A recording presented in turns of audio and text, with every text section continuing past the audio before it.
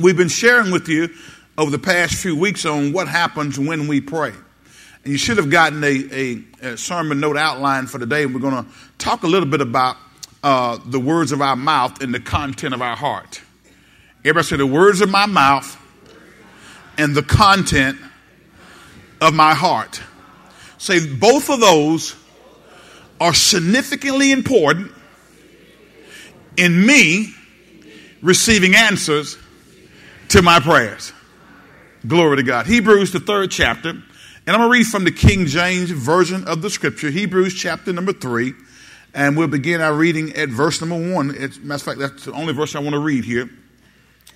The text says, "Wherefore, holy brethren, partakers of the heavenly caller, consider the apostle and high priest of our profession, Christ Jesus." Let's read it out loud on purpose. Everybody read? Let's go.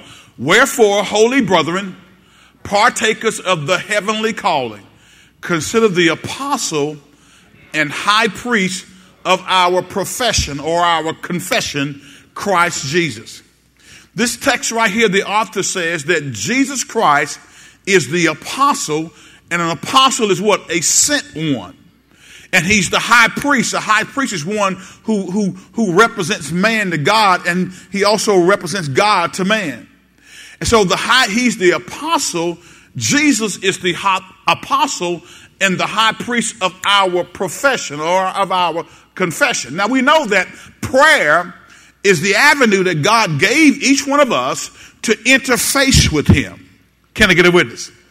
The Bible says men ought to always pray and what? Not faint, not to lose heart. The Bible says we ought to pray without what? Ceasing. Is that correct? And so as we are praying without ceasing, and as we are going before the Lord and coming to him in our own way, God wants us to have an understanding about how that process truly works, and how significant the words of our mouth are, and how significant the content of our hearts are. Because if our words and our hearts are not right, it causes a disconnection, amen, in God being able to answer our prayers. Are y'all listening to me today? And so as we look at this thing, I want you to turn with me, and we're going to go to the book of 1 Samuel and take a look at David here, and the familiar story of David and Goliath. We'll go to 1 Samuel, the 17th chapter. But while we're turning there, I pray that each one of us will remember what we talked about. We said that, remember when we started this series, we said that God made man in his image and his likeness, right? And he made man in his image to create, to cultivate, and develop this world that he's placed us in. Do y'all recall that? And we said that one of the things that we got to realize that the words of our mouth begin with our thinking, and how our thinking will affect what we say with our mouths. And so we also understood that our 5 senses affect our thinking, right? We also understood that the devil can affect our thinking, right?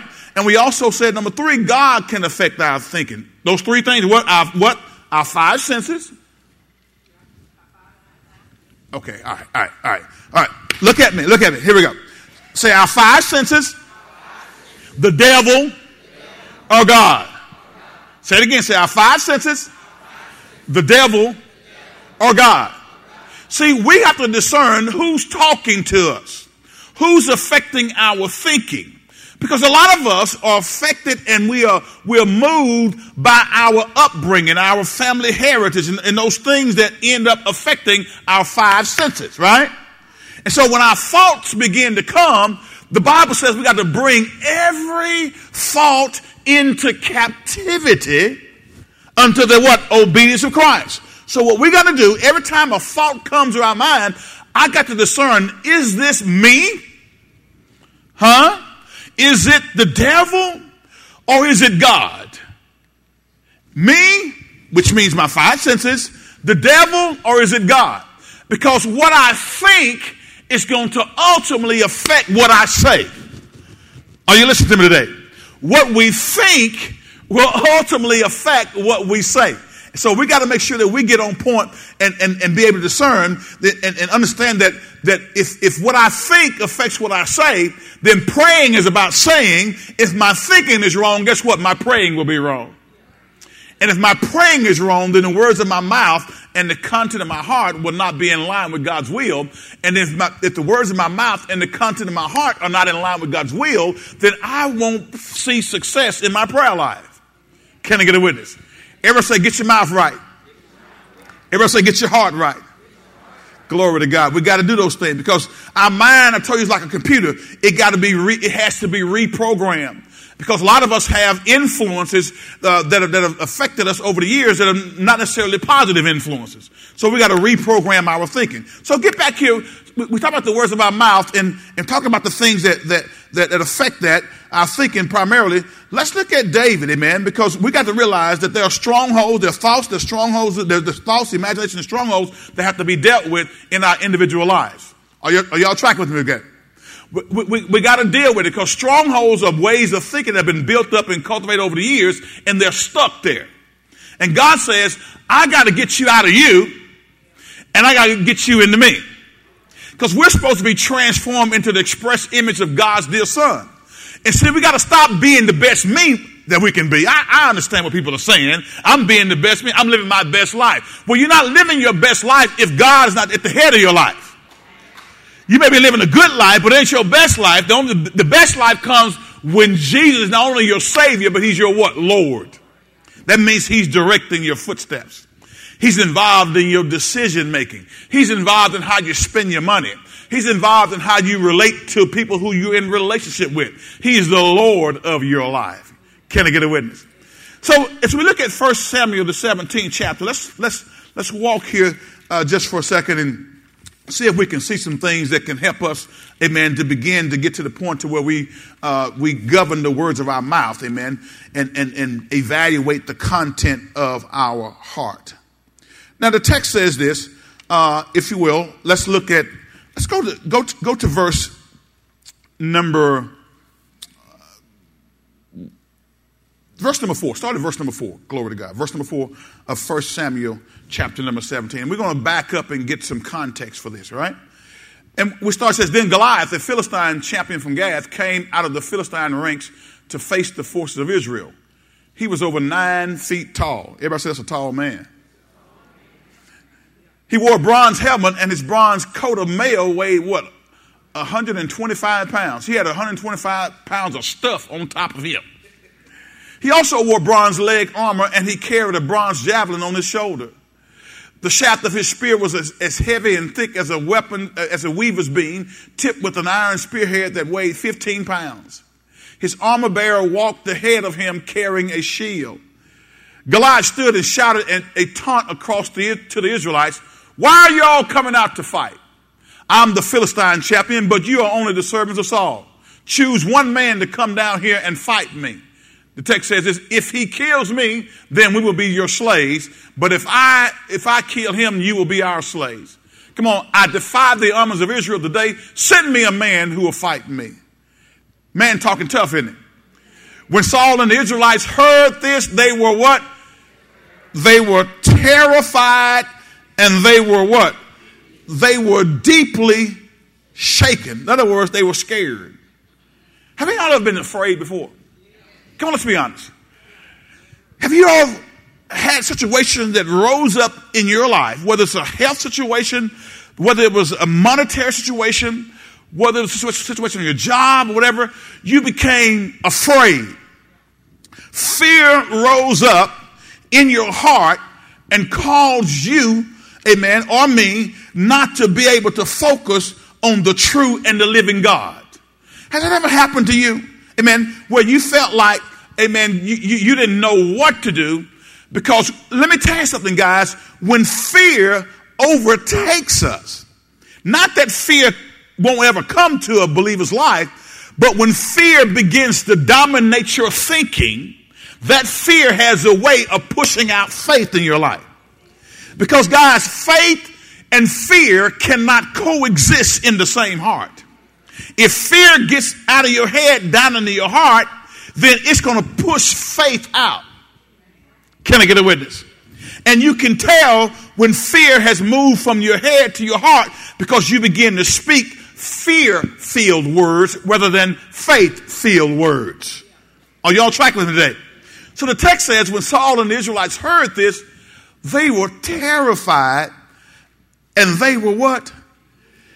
They were deeply shaken. Now, all of us through the years if you've been in church for any prolonged period of time, you've heard the story of David and Goliath, right? This story is one that even our little ones learn in Sunday school. But I don't want you to look at this as just a cartoon story, because this is historical fact that David, amen, slew Goliath the giant. This is a historical fact that the Philistine army came against God's people.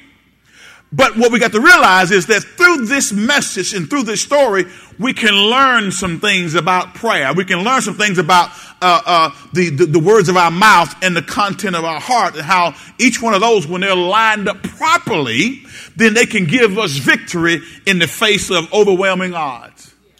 They can give us victory, amen, when we are facing things that cause fear to begin to rise up against us. In this passage, we see that the giant Goliath, if you read the rest of this text, and we're going to skip through here and we're going to read parts of this, but Goliath will come out every day and speak words. Every day he would come out and say something, right? He was able to put fear into the armies of God with his words. Go to the King James Version of this passage and go back to verse number 10 right quick. Verse 10 and 11. We're going to look at 10 and 11 from the KJV. It says what? And the Philistine said, I defy the armies of Israel this day. Give me a man that we might fight together. Verse 11, he says what? When Saul and all Israel heard those words of the Philistine, they were dismayed. And they were what? Greatly afraid. That means they were discombobulated. They didn't know what they were going to do because fear had penetrated their hearts. Now, in this scenario, guys, God needed a man who was filled with his word to go against Goliath. But there was none there, not even King Saul at this battlefield right here. Amen. So God didn't have a man there because it says everybody was scared, right? Come on. The giant came out and began to speak words. He said, I defy the armies of the living God. He was saying, how many of y'all remember, maybe when you were in your high school days when people would begin to gather around and somebody invariably during high school got into a fight. How many of y'all have observed a fight in high school before? Hopefully you were not the fighters. Do I have some of you mean fighters in here? But invariably what would happen is people would begin to speak and they would say something. And this would even happen, I don't know, how many of y'all remember, how many of y'all used to watch Mid-South Wrestling or WWE or WWF? Now, those of us who now understand that that's a performance that's been put on, but when I was growing up, we didn't think that was a performance. We thought that it was the real deal.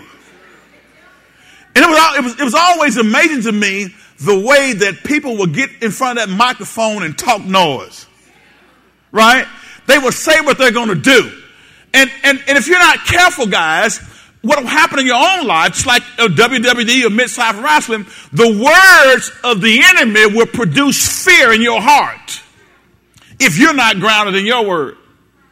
And even in the boxing world, some of y'all remember Muhammad Ali and the Smoking Joe Frazier. Y'all remember Smoking Joe? All right? The Thriller in Manila. How many of y'all remember that epic battle? Okay? Those boxers would talk about what they were going to do. And I got to give Ali credit. Ali would say what he's going to do to you. And most of the time he would back it up in the ring, right? Such that if you back it up enough, then people will start getting fearful of what you can do because they've seen what you've done in the past. And the enemy will try to do the very same thing. He'll show you how he disrupted somebody else's life, and then he'll come at you and tell you, I'm going to do the same thing to you. You saw your mom and your daddy struggle, so he says, you're going to struggle financially too. But now you got some new information, amen. Maybe mom and dad didn't know how to tithe and give offerings.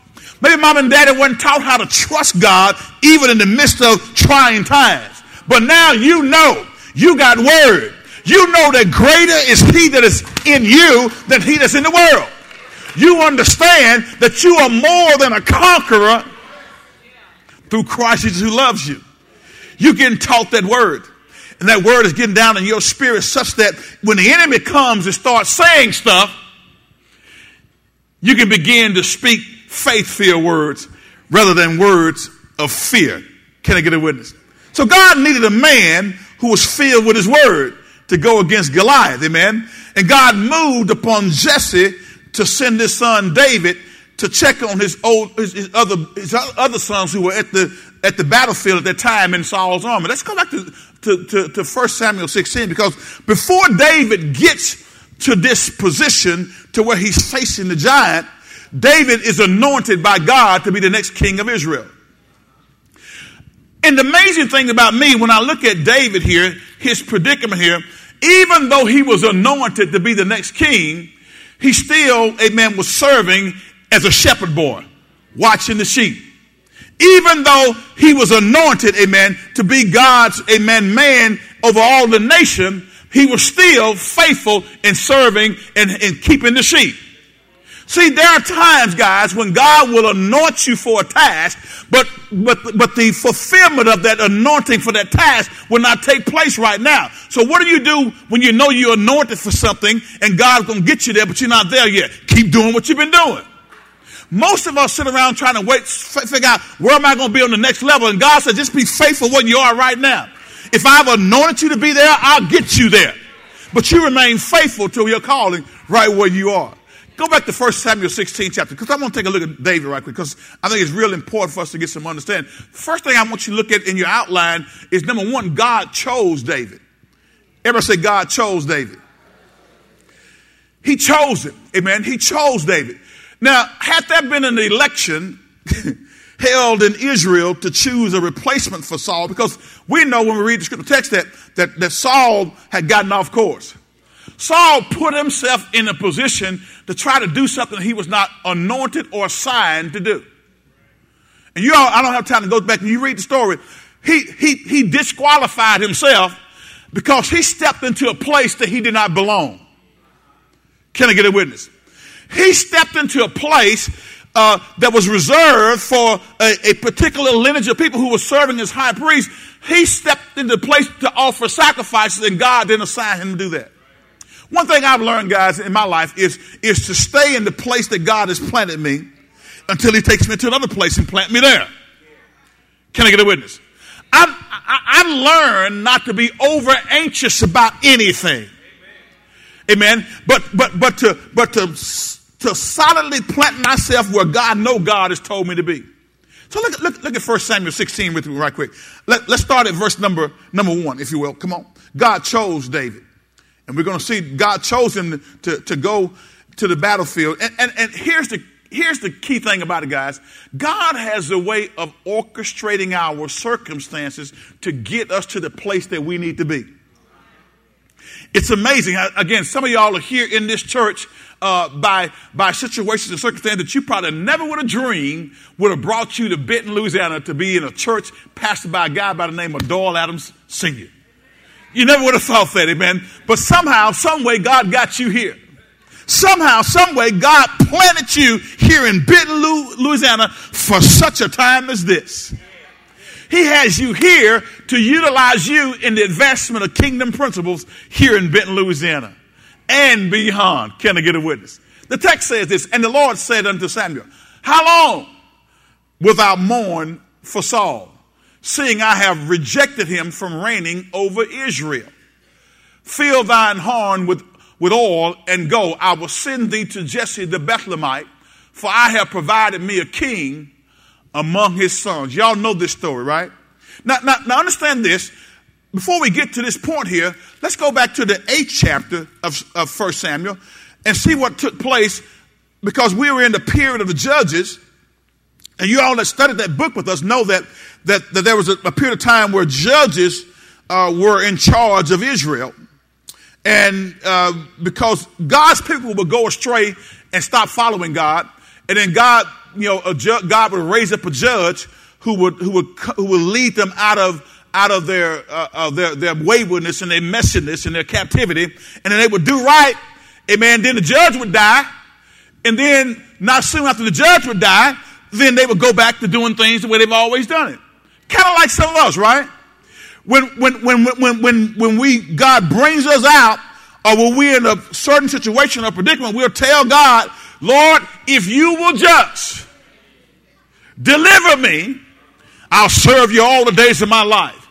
God, if you will just get me out of this situation, this circumstance, I'm going to serve you all the days of my life. And then for 2 or 3 weeks we do good, maybe 2 or 3 months, maybe even 6 months. And then all of a sudden we start fading back to those old habits. Because I'm going to tell you something. Deliverance won't necessarily equal total freedom for you until you allow Jesus Christ to be the Lord of your life rather than just your Savior. Can I get a witness? And so in that period of the judges, we see something happening in 1 Samuel, the 8th chapter. Look, verse number 1. Read with me right quick. The Bible says, and it came to pass when Samuel was old that he made his sons judges over Israel. Now, here's bad leadership, y'all. Now, the name of his firstborn was Joel, and the name of his second was Abiah. They were judges in Beersheba. And his sons walked not in his ways, but did what? Turned aside after lucre and took bribes and perverted judgment. They turned aside. They turned aside after lucre. They turned aside after money. Took bribes and perverted judgment. And the text says in the next verse, let's read, then all the elders of Israel gathered themselves together and came to Samuel unto Ramah. Look at what they said. And said unto him, behold, thou art old, and your sons walk not in your ways. Now make us a king to judge us like all the nations. In other words, we want to be like everybody else. Now granted, they had bad leadership, but bad leadership it shouldn't have been a precursor to going outside of God's will for that nation at that time. But they started looking around at what other people had and decided they want the same thing that other folks had, that other nations had. Listen, child of God, hear me very carefully. It is critically important that you stop looking at other people, what they have, what they're doing, and focus on your own self and what God wants to do in your own life. Many of us get ourselves in a financial bind because we look at what other people have and say, well, they got it, I want it too. Well, baby, right now you can't afford a new car. Get you a low mileage used car. Hello? Or if you can't, maybe you can't afford a low mileage used car. Get you one that's got maybe 100,000 miles on it that a mechanic checks out for you and it does good until you can do better. Hello? Because you went out and got something because somebody. Now listen, God don't have a problem with you having new. He sure doesn't. All I'm saying is, before you do that, make sure you're not doing that because you're looking at somebody else. Hello? Make sure you're doing that because, amen, it's something that God has allowed you to do. You prayed about it and you got a release on it, not because you saw somebody else. And many churches do the very same thing. They'll start mapping and start doing stuff that they see somebody else doing. Well, maybe it's effective for them, but it's not effective for us. Okay?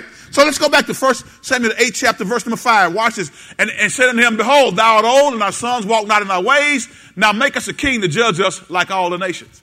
Watch this.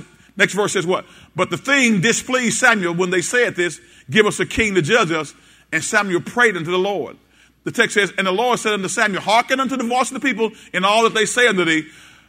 Watch this. For they have not rejected thee, but they have rejected what? God says, listen, you're my representative. They're not rejecting you, but they're rejecting me.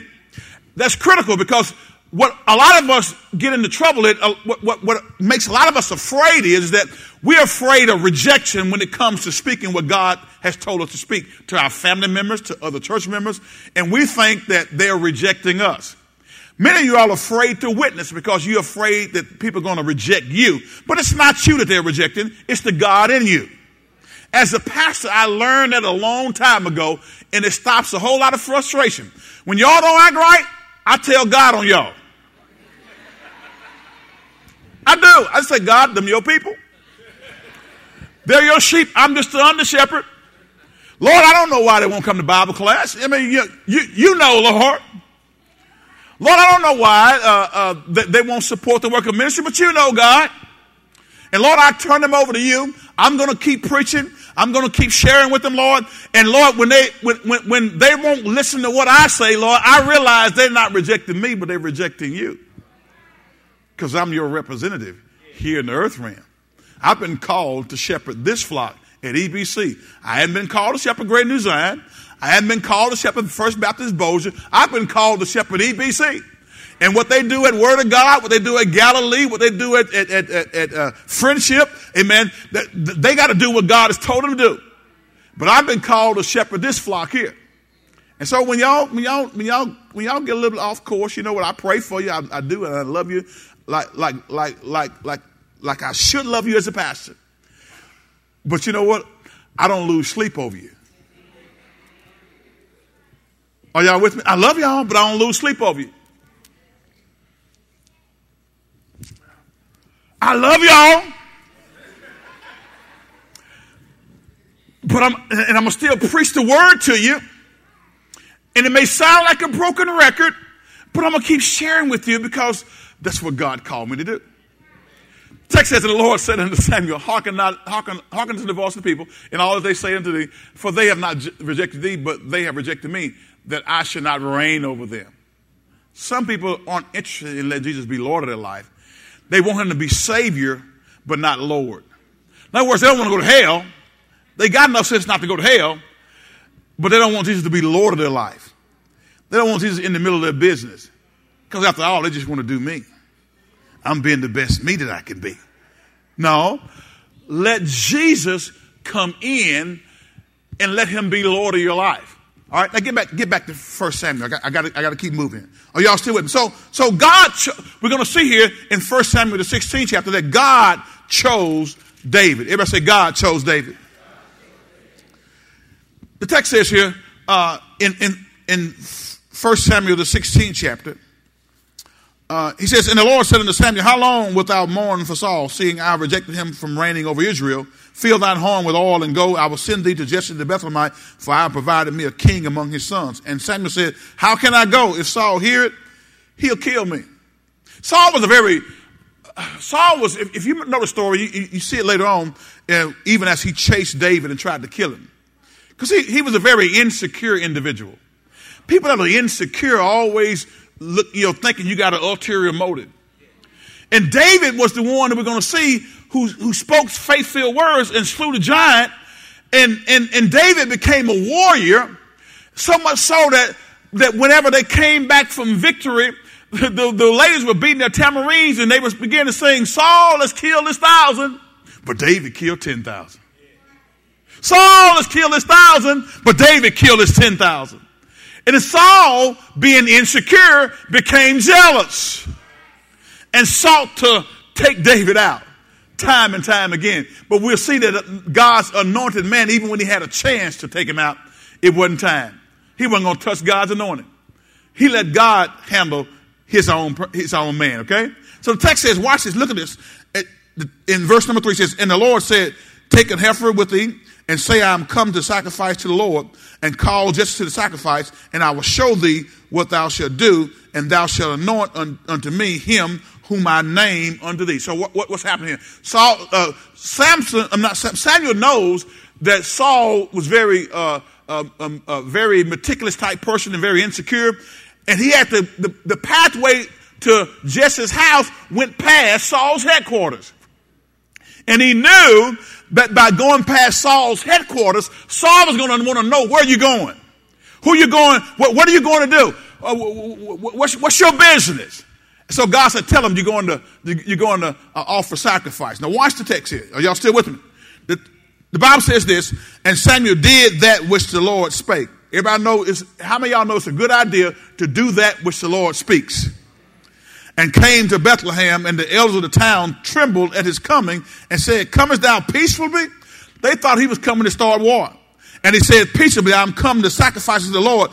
Sanctify yourselves and come with me to the sacrifice. And he sanctified Jesse and his sons and called them to the sacrifice. Now, again, God is setting up, amen, the situation where he can choose his man, his next anointed king of Israel, the one who we know by looking back at Scripture was the keeper of the sheep. The text says, and it came to pass when they were come that he looked on Eliab and said, surely the Lord's anointed is before him. Is that what he said? He says, surely the Lord's anointed is before him. And the text says in the next verse is what, but the Lord said unto Samuel, look not on his countenance, on the height of his stature, because I have refused him. This is key. For the Lord seeth not as man seeth, for man looketh on the outward appearance, but the Lord looks where? On the heart. The Lord looks on the heart. Now again, as we get into this passage right here, and we move into David's battle with Goliath, some things that we need to consider about this unusual young man by the name of David. First of all, David's city was Bethlehem. That's something significant about that. In spite of the fact that Bethlehem was a small town, guys, in Judah, Bethlehem was well known. It was well known amongst Jewish people. It was when Jacob and his family were on their way to Bethel that his favorite wife, Rachel, died near Bethlehem while giving birth to Benjamin, one of her sons, the youngest son. It was in Bethlehem that Ruth, the widow from Moab, found her husband Boaz. And y'all probably heard people say, well, I'm looking for my Boaz. Your Boaz was a godly man, and Ruth, who was widowed, was looking for somebody to hook up with. And y'all know the story of Ruth and Naomi, correct? But Ruth found her husband, amen, in Bethlehem. Some of y'all are looking for a husband. Any single ladies in the house looking for a husband? Or y'all don't want to admit it? Listen, sometimes we are looking for our husband, we're looking for our Boaz in the wrong place. Don't look for your Boaz in the club. Hello? Don't look for your Boaz, amen, in the wrong place. Bethlehem is where Ruth found her Boaz. David himself ended up making Bethlehem a famous place, and we know who was born in Bethlehem. Jesus Christ, the Savior, the Son of God, the Son of David, amen, who was born in this earth realm to save the world from their sins. So Bethlehem in and of itself was a significant place. As a matter of fact, the name Bethlehem means house of bread. Everybody say house of bread. And it was there that the living bread from heaven came to dwell among human flesh. So Bethlehem, where David was from, was a very significant place in Jewish culture, in Jewish history, and amongst the Jewish people. Amen? So as we look at this, David's family was also very significant. As we look at this right quick, David, amen, David was a part of a large family. And ultimately, David ended up being the eighth of Jesse's, he was the eighth son of Jesse's sons that he birthed into the earth realm. Now, when you look at this thing, the text says here that for the Lord seeth not as man seeth, for man looketh on the outward appearance, but the Lord looketh on the heart. And so Jesse continued to call all of these guys, all of these boys, amen, in front of Samuel, so that Samuel could take a look at them. Now, one thing I got to mention to you, Samuel had made a mistake previously by looking at Saul and his statue and making a judgment and determination based off of that. Because they had asked for a king, and like the other nations, and God said, go on, give them what they asked for. It's a bad thing when God gives you what you ask for when you turn your heart away from him. Sometimes when we keep on doing what we're doing anyhow, keep rejecting God, God said, okay, I'm going to turn you over to your reprobate mind. I'm going to let you have what you think you want. How many of y'all, God has given you what you thought you wanted, and once you got what you thought you wanted, you realize you didn't want what you thought you wanted? Anybody in the house? Some of y'all thought you wanted that man. You cried for that man. You basically begged him to marry you, and now that you got him,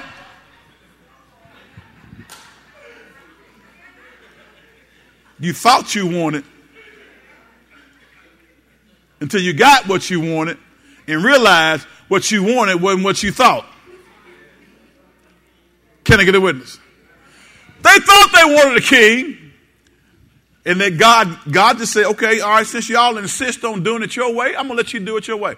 Guys, don't ever get yourself in a position to where you reject God so much that God says, I'm going to turn you over to your own reprobate mind. It's a bad place to be in. Come on, it's a bad place to be in. Because after a period of time, guys, listen, God will never make you do his will. He tells you to love your enemies. He ain't going to make you love your enemies. But when you got him on the inside of you, your love will transcend your enemies, what the enemy's done to you. God will even have you loving folk who you know talking about you. But you can't do it in your own strength. And if you try to do it in your own strength, you're going to get messed up. Amen? Are y'all still with me? So David's family here, David had a very full family that he came out of, but watch the text here, okay? Then Jesse called Abinadab, verse 8, and made him pass before Samuel, and he said, neither hath the Lord chosen this. Then Jesse made Shammah to pass by, and he said, neither hath the Lord chosen this. Again, Jesse made 7 of his sons to pass before Samuel. 7 of them, and Samuel said unto Jesse, the Lord hath not chosen these. And Samuel said unto Jesse, are here all thy children? Is this everybody? Watch this. And he said, now to me it's very telling here that when they were called together for the anointing and everything in the ceremony, they didn't call David. How many of y'all know sometimes we may be over in the corner somewhere. Sometimes we may be out in the wood tending the sheep, and people may forget about us or forget about you. But people may forget about you, but as long as you know God didn't forget about you, you keep doing what you're doing. Because God knows exactly where you are. You don't have to try to, hey, look at me. Hey, I'm going to the next level. Hey, I want to be the next king. Hey, look at me. I'm talented. I'm gifted. Forget that. Do what you've been doing, and God will make a way for you. 7 sons came before him. He says, is this all you got? Because the Lord had not chosen any of them. And he said, there remaineth yet the youngest, and behold, he keepeth the sheep. Now watch this. David is the 8th son. And when you look at biblical numerology, number 7 is the number of completion, but 8 is a number of new beginnings. Watch this, number of new beginnings. And Samuel said unto Jesse, send and fetch him, for we will not sit down till he come hither. And the text says, and he sent and brought him in. Now he was ruddy and withal of a beautiful countenance, and goodly to look to. In other words, David was a good-looking brother. Can I say it again? David was a good-looking brother. Verse 12 from the NLT says, so Jesse sent for him. He was dark and handsome with beautiful eyes. That's what it said. Dark and handsome with beautiful eyes. Are y'all with me? Watch this. The next verse 13, let's read. No, back up. I'm sorry, verse 12. Verse 12 says what? So Jesse said for him, he was dark and handsome with beautiful eyes, and the Lord said what? This is the one. Anoint him. Listen, you may not be the one that people are looking at. You may not be the one who people think are kingly or whatever, but just flow where God has placed you. And if God has anointed you to do a certain thing, he'll make sure you get picked out. Are y'all tracking with me today? And guys, listen, I like what God says here through his man of God. He says, for the Lord says, God told Samuel, look not on his countenance or on the height of his stature, because I have refused him. For the Lord seeth not as man seeth, for man looketh on the outward appearance, but the Lord looketh what? On the heart. Now listen, hear me carefully. What he's saying here is that true enough, David was handsome. True enough, he was dark and handsome and good looking, had beautiful eyes. But that wasn't the reason why he was chosen. Can I get a witness? And you all, when you go in choosing anything, don't just look at the glamour on the outside. Don't look at the height of a man's statue. Don't look at at how pretty his eyes may be. Don't look at how strong and fine he may be. Amen. But look at his heart. See where he's coming from on the inside. Amen. Guys, when you look at a lady, don't just choose her because she's finer than wine. Don't just choose her because she's 36, 24, 36, brick housing. Don't choose her just because, and it's okay if she's that way. But you got to look at her heart, because people can look good on the outside but be nasty on the inside. And listen, that beauty will fade after a period of time. You'll get tired of looking at the beauty when there's hell on the inside. And pretty soon they start looking ugly on the outside because they're ugly on the inside. Ugly has a way of transporting itself. But y'all know that? Ugly will come from the inside and get to the outside. So the person you thought was pretty on the outside, and now it becomes ugly on the outside. God looks at the heart. Now let's get back. So God chose David. David was a shepherd. He was a shepherd. He was a shepherd boy tending to the sheep. Amen. And one thing about this, I think that David learns, and as we continue to move here, you know, sheep are very unique animals, because you can't drive sheep. You got to lead sheep. You can drive cattle. How many of y'all remember some of the old Western when they had a cattle drive going on? And those guys get on the horses and they would drive the cattle into the, to where they were taking them to them into the cattle gap or whatever. And so they would drive the cattle, but you can't drive sheep. If you drive sheep, they'll scatter. You got to lead sheep. Can I get a witness?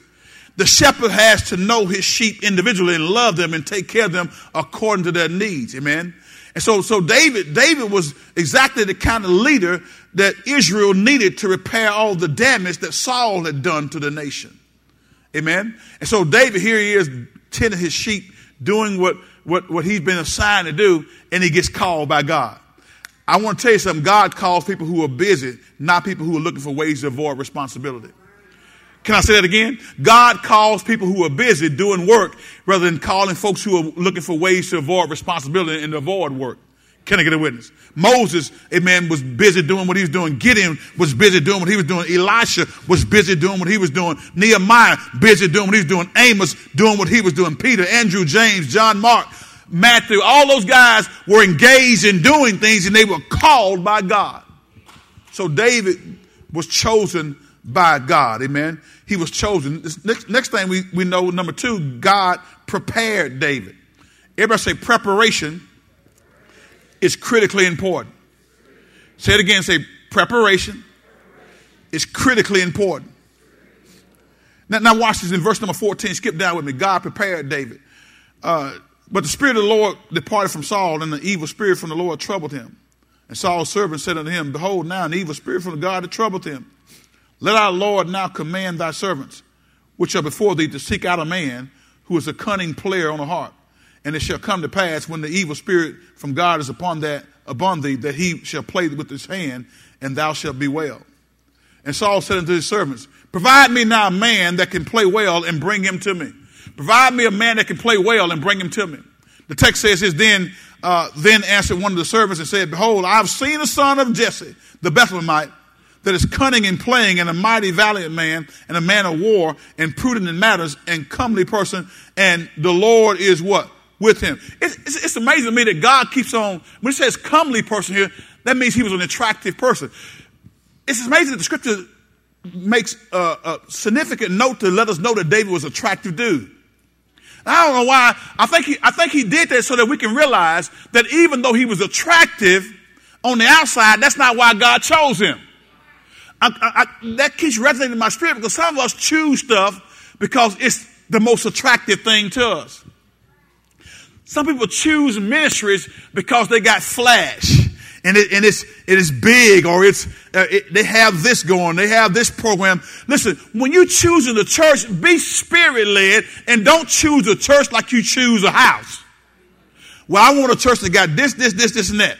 All right, okay, fine, that's good. But maybe that church doesn't have that program, but it's where the Holy Spirit is telling you to go. And maybe he's telling you to go there so you can help start that program that you're looking for. But if you choose a church like you choosing a new car with everything you want in it, you'll miss God. Because God don't necessarily place us in places that are the most attractive for us. Some of y'all are working in environments that's not the most attractive environment for you. You trying to leave, but God said, no, I got to keep you right there. I got you right there because I need you there to minister to people, and also I need you there so I can work on you. You trying to leave, but God said, no, you ain't going nowhere. There's some stuff in you I got to get out of you, and that's the place that's going to get it out of you. That place is going to keep you praying. If you leave there, you will stop praying. I need you to stay right there so you can, yeah. You trying to leave, God said, nope. There's some stuff in you that's got to come out. You stand right there. May not be the most attractive place, but that's where God has you planted. God knows exactly where you are. He knows exactly where you are. And you've been praying, Lord, please deliver me. God said, nope. Because there's some stuff, there's some blind spots you got you don't even see. Everybody else see them, but you don't see them. So I got to get those blind spots out of you. And then once they're out, then I'll release you to lead. Guys, listen to me very carefully. He was an attractive person. And look at this last sentence. And the Lord was with him. The Lord was with him. Glory to God. So God prepared him. The Lord was with him. You know, David's time herding sheep was getting him ready for his ultimate position of leading the nation. He was God's anointed. See, God will anoint you in private before he reveals it to everybody else publicly. And so you got to make sure that you are a patient individual who's willing to wait on God to open that door of opportunity for you. Can I get a witness? So God prepared David. He put him in Saul's palace and began to observe what was happening there. And we see that when he came, the text says this in verse number 19, wherefore Saul sent messengers unto Jesse and said, send me David thy son, which is with the sheep. And Jesse took an ass laden with bread and with a bottle of wine and a kid and sent them by David, his son, unto Saul. And David came to Saul and stood before him, and he loved him greatly. And he became his armor bearer. And Saul sent to Jesse, saying, let David, I pray thee, stand before me, for he hath found favor in my sight. And it came to pass that when the evil spirit from God was upon Saul, that David took up a harp and played with his hand. So Saul was refreshed and was well, and the evil spirit departed from him. Now watch this. Here God is taking his next anointed king into the presence of the king that he's taking his anointing away from. The king who he's taking his anointing away from did not realize, amen, that this was the future king. Had he realized that this was the future king, he probably would have slew David on the spot. But here God is putting this man into position.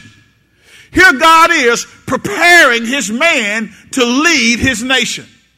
Here God is preparing him, amen, to do, amen, what he is assigned him to do. Now watch this. Do not miss this. The key to David's success in life is stated again in 1 Samuel 16 and 18. Pop up 1 Samuel 16 and 18 right quick. And let's read it one more time. 1 Samuel 16 verse number 18 says, then answered one of the servants and said, behold, I have seen a son of Jesse the Bethlehemite that is cunning and playing and a mighty valiant man and a man of war and prudent in matters. And they come to person. And this last sentence says what? And the Lord is with him. That's the secret to David's success. The Lord was with him. Everyone say the Lord was with David. Third thing I want you to just make a note of in your notes, God guided David. He guided David, y'all. He guided David. We're going to see here, and I don't have time to get into all of it, but let me move forward. He guided David. The text says, let's go down to verse number 17 of the 17th chapter. God guided David. See, every place that David went, God was orchestrating the circumstances. And I need you to realize this. In your own individual life, when you learn to submit your will to the will of God, he'll guide your footsteps. I like what the psalmist says, I think it's Psalm, it says, that, or maybe Proverbs, thy word is a lamp unto my feet and a light unto my pathway. God's word will produce the direction for our life. And so we see here that God is guiding David. The Bible says, and Jesse said unto David his son, take now for thy brethren an ephah of this parched corn and these 10 loaves and run to the camp of thy brethren. Verse, it says what? And carry these 10 cheeses unto the captain of their 1,000 and look how thy brethren fare and take their pledge. Now what is he doing here? What the dad is doing now is sending David to go check on his brothers. Are y'all listening to me today?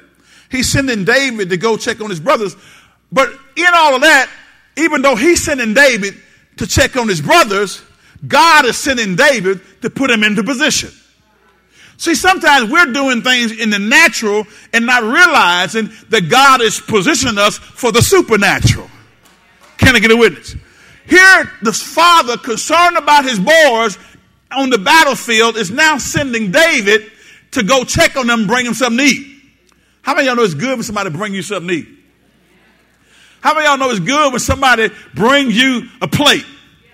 Fix me one of them fish plates and bring it to me. I'm getting ready to do battle, but I need to get full before I go start to go to battle, okay? The text says that now Saul and they and all the men of Israel were in the valley of Elah fighting with the Philistines. Look at this next verse. And David rose up early in the morning and left the sheep with a keeper and went as Jesse had commanded him. And he came to the trench as the host was going forth to fight and shouted for the battle. For Israel and the Philistines have put the battle in array, army against army. And David left his carriage in the hand of the keeper of the carriage and ran into the army and came and saluted his brethren.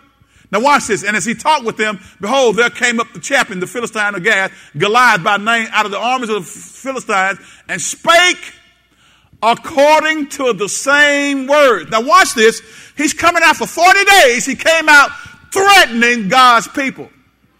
But this time, what's the difference? God's man heard him. Everybody say, David heard him. The Bible says, and David heard them. What did he hear? He heard the words from the Philistine giant. Now watch this. And all the men of Israel, when they saw the man, they what? Fled from him and were so afraid. Now look at David's attitude, guys. And the men of Israel said, have you seen this man that has come up? Surely to divide Israel is he come up, and it shall be that the man who killeth him, the king will enrich him with great riches and will give him his daughter and make his father's house free in Israel. Watch this. And David spake to the men that stood by him, saying, what shall be done to the man that killed this Philistine? What did you just say? Now watch this. David left the sheep with the keeper of the sheep, and his mission was to bring some corn and homemade bread to his brothers and to get some special cheese to the captain and also to get news as to how his 3 brothers were doing. And at that time, Goliath came out. I got news for you. This was not by happenstance. Goliath came out saying what he was saying at the time that David arrived with the food. Everybody said that God brought this thing together. See, there are times in your life, guys, where you meet somebody and you think it's just happenstance, but you connect with that person. You meet them at the right time because God is doing something in your life. He's trying to get you to where he needs you to be, to use you like he wants to use you. Verse 23 said, the giant spoke according to the same words, and David heard them. Everybody say he heard the words. See, right now, God's man is on the scene. But wait a minute. Wasn't all these guys of the nation, servants of God? What made the difference in David's life? Well, the answer is David had filled his heart with the word of God. And that is the difference. David had filled his heart with the word of God. God guided him to the battlefield. God placed him where he needed to be. And the fourth thing is God encouraged David, y'all. He encouraged David. Everybody say God encouraged David. Here he is, David, heart filled with the word of God. And while he was think about this, while he was keeping the sheep, can you picture David with his harp doing what Ephesians 5:19 says, when it says speaking to yourselves in psalms and hymns and spiritual songs, singing and making melody in your hearts to the Lord. David, amen, while out there tending the sheep, was allowing God's word to fill his heart. David had built himself up by singing words of the Holy Spirit to himself. Amen. How many of y'all know faith comes by hearing, and hearing by the word of God? Get back to verse number 27 and 28. Let's look at this right quick. And the people answered him after this manner, saying, so shall it be done to the man that killeth him. Verse 28, let's read. And Eliab, his oldest brother, heard when he spake unto the men. Now watch it. Here's what family members would do. Now, guys, let me say something right quick. Sometimes family members can be some of the toughest critics that you have in your life. Sometimes family members are some of the ones who won't walk in faith with you. Sometimes family members can hold you back if you allow them. The text says, Eliab's anger was kindled against David, and he said, why camest thou down hither? And with whom hast thou left those few sheep in the wilderness? I know your pride and the naughtiness of your heart, for thou art come down that thou mightest see the battle. You just come down here and look and observe. He didn't know David, though. See, he didn't understand David was a man after God's own heart. He didn't understand that God had prepared David. He didn't understand that God is encouraging David. Look at the next verse. Let's read this. It says, and David said, what have I now done? Now, what this tells me is, this wasn't the first time he had some ought with his brothers. He said, now what have I done now? Have y'all had anybody in your family that keeps coming at you the wrong way? What have I now done? But I like what David said. Is there not a cause? Hey, don't we have a word from God? Aren't we God's people? Is there not a cause? Look at the next verse. Let's read. And he turned from him toward another and spake after the same manner. And the people answered him again after the former manner. Next verse. Let's read. And when the words were heard which David spake, they rehearsed them before Saul, and he sent for him. Now watch this, guys. We're going to know that he goes before Saul. I'm skipping ahead. And Saul looks at him and says, you're just a boy. You can't handle this giant who's out here. But if you're going to try it, put on my armor. And when he put his armor on David, David said, this don't fit. This ain't the lane that I can walk in. See, you can't let somebody else, amen, put God's, you can't let somebody else put their anointing on you. In other words, if God didn't anoint you to do a certain thing, don't try to do a certain thing. Can I get a witness? He put his armor on him. David said, no, I can't wear this. But let's keep reading. Get back with me. So God is encouraging David. And David said to Saul, let no man's heart fail because of him. Thy servant will go and fight with this Philistine. And Saul said to David, here we go. Thou art not able to go against this Philistine to fight him, for thou art but a youth and a man of war from his youth. And David said to Saul, thy servant kept his father's sheep. Now, watch what David begins to do. Again, we said the words of our mouth and the content of our heart have to be in line with God's will and his word for our life. David began to speak, amen, what he knew was God's will. He began to speak from his experience in God, amen, moving in his life. He says, thy servant kept his father's sheep, and there came a lion and a bear and took a lamb out of the flock. Watch this. And I went after him, and I smote him and delivered it out of his mouth. And when he arose against me, I caught him by his beard and smote him and slew him. And thy servant slew both the lion and the bear. And this, watch what David began to speak in a covenant manner. This uncircumcised Philistine. In other words, he don't have covenant with God. He shall be as one of them. Now watch this. Here's the key thing I want you to miss. David is now speaking faith-filled words. And the words from David's mouth indicates what's in his heart. David keeping sheep over there was being prepared by God for this very day. He says, amen, this uncircumcised Philistine shall be as one of them, seeing he hath defied the armies of the living God. Watch this next verse. David said, moreover, the Lord that delivered me out of the paw of the lion and out of the paw of the bear, he will deliver me out of the hand of this Philistine. And Saul said unto David, go, and the Lord be with you. David began to speak faith-filled words. David did not allow, amen, fear to encompass his heart. Now, guys, next week, we're going to see the end of this battle. Next week, we're going to see amen, what David spoke came into existence. We're going to see how we, amen, when we're praying and when we're saying those things that God wants us to say, that we can have what we say. We're going to understand that when we speak to the mountain and say, be thou removed and be thou cast into the sea, and don't doubt in our heart, but we believe those things which we say are going to come to pass, we can have what we say. When we pray, we can have what we say. When we begin to speak faith-filled words. Come on, get the Lord a hand of praise. God bless you.